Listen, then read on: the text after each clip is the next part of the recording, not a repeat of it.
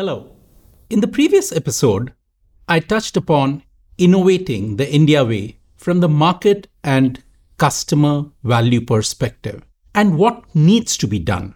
In this episode, I will discuss it from the organization's perspective and how the organization can be successful in bringing that innovation to market. The foods and restaurant category perhaps provide us some great examples over here to look at the price and the delivery in terms of what needs is it being matched for the consumer. And very often it requires tweaking not just the product offering, but also the entire business model associated with it. Now, Domino's succeeded in India not because they could do that same 20 rupee burger. They continued to provide a pizza, but the important thing which they noted down was this is something which has to be delivered at the home. And therefore that 30-minute delivery system became a benchmark for Domino's to be replicated across other markets, opening up a completely different new proposition to pizzas. Something which has also become adopted in a much more widespread manner across food delivery and now quick service businesses in India. Looking at the price and the delivery of overall value and refining the overall delivery channel as well as the business model becomes critical notions for companies to focus on in order to succeed with their innovation agenda. In today's world, with the evolution of technology, innovating in India has perhaps become far more exciting, challenging, as well as opened up significantly more opportunities. Let me explain what I mean by that. The standard notion used to be that technology adoption, the way it's worked in developed and mature markets, tends to be replicated in emerging markets with a lag. Unfortunately, that notion is mistaken. Technology is perhaps the greatest leveler, and what it allows markets like ours to do is rather than follow the established paradigm, it allows us to create our own new paradigms. And it results in us oftentimes leapfrogging technology. Let me explain this through a few examples. 30 or 40 years ago, when a telephone meant a landline wired connection, despite decades, India had low double-digit telephone penetration in the households. The notion would have been that this penetration has to move up to the higher levels in order for overall development. That never happened. Instead, what we saw was the Indian market adopting mobile phones in an accelerated manner, with the resultant outcome that we are perhaps one of the most penetrated mobile phone markets in the world today. The same story has repeated itself across multiple different categories. We were a very low PC penetration market. The general paradigm was every household tends to get a desktop computer. The second or third computing device in the household tends to be a personal laptop. In India's case, that didn't happen. Very soon, we started noticing that the first computing device in the household was becoming a laptop. And in fact, today, we notice that the first computing device inside a household is a smartphone. In fact, the same thing has been observed in the world of automobiles. Many Indians have a SUV, or more specifically, a MUV, which is a category which got created over here as their first car. And we have not followed the norm of starting with a sedan before moving on to the SUV as the second or third car in the household.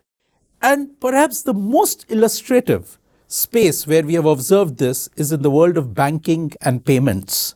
Most Indians don't have a card, but instead, the penetration of digital and mobile payments in India is perhaps much, much higher than what you will see in many developed markets. So in this paradigm, with the continuous and accelerated evolution of technology, what we see is an opportunity to create innovation using cutting-edge technological infrastructure rather than being constrained by the lack of physical infrastructure. There's another breed of companies which have succeeded, not because they have built and established their delivery channels over decades, but the ones who actually started by figuring out effective collaborations with existing players. Suzuki, Maruti Suzuki, Honda, Hero Honda are a few examples, as are many who collaborated with the Tatas and the Godrejas of the world. Indo Ramen, the world's leading instant noodle manufacturer, and in fact the inventor of that category, when it first entered India, decided to focus itself in terms of developing the product for the Indian taste, whereas it partnered with Hindustan Lever to ensure that it got the distribution required in order to take the product to market. Amazon, more recently, is another example of a company which came in suddenly less than 10 years ago and established itself within a very short period of time as an able competitor to Flipkart. Flipkart, who had almost a decade of advantage in market entry. And the reason Amazon could do that was they didn't wait to set up their distribution arm. They came, they looked around, they figured out that perhaps the best distribution engine in the country, which had the widest last mile delivery, was India Post, and they signed up a partnership with them. In this background, it's important for a company wanting to introduce its offerings over here to identify a structured nature of where to focus at what stage, and instead use collaborations to make up for the remaining parts of the entire delivery mechanism. What it also helps do is look at 360-degree innovation across all functions and arms of the business model, but provide the impetus to launch without having built each of these overnight. In case one tries to do that, it calls for a much longer investment of time and resources, perhaps a luxury which few can afford in today's fast-changing market. So, to conclude, let me summarize with a few key lessons. First, innovation is not just about the product or the promotion or the price. Innovation in India requires a 360-degree approach, which looks at what is being offered, the use case involved, the value proposition delivered, as well as the delivery mechanism itself. Second, look at technology not as a cost to be minimized, but as an enabler which can create possibilities to leapfrog ahead despite physical or infrastructure challenges. Thirdly, there is a need for having capabilities to deliver this integrated solution. Rather than trying to focus on creating all those capabilities in-house, it's perhaps more effective to collaborate and partner in order to ensure time to market as well as a more effective innovation. Fourth, and this is more of a reiteration, there is a need to look at the entire business model surrounding the innovation.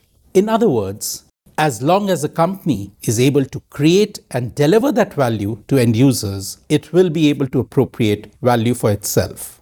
And finally, perhaps the most simple one, there is no shortcut to hard work. Innovating in India is a challenge. It's a challenge not to be running away from. It's a challenge which we'll call focused, extended grunt work. Be prepared for it because there is treasure at the end of the journey.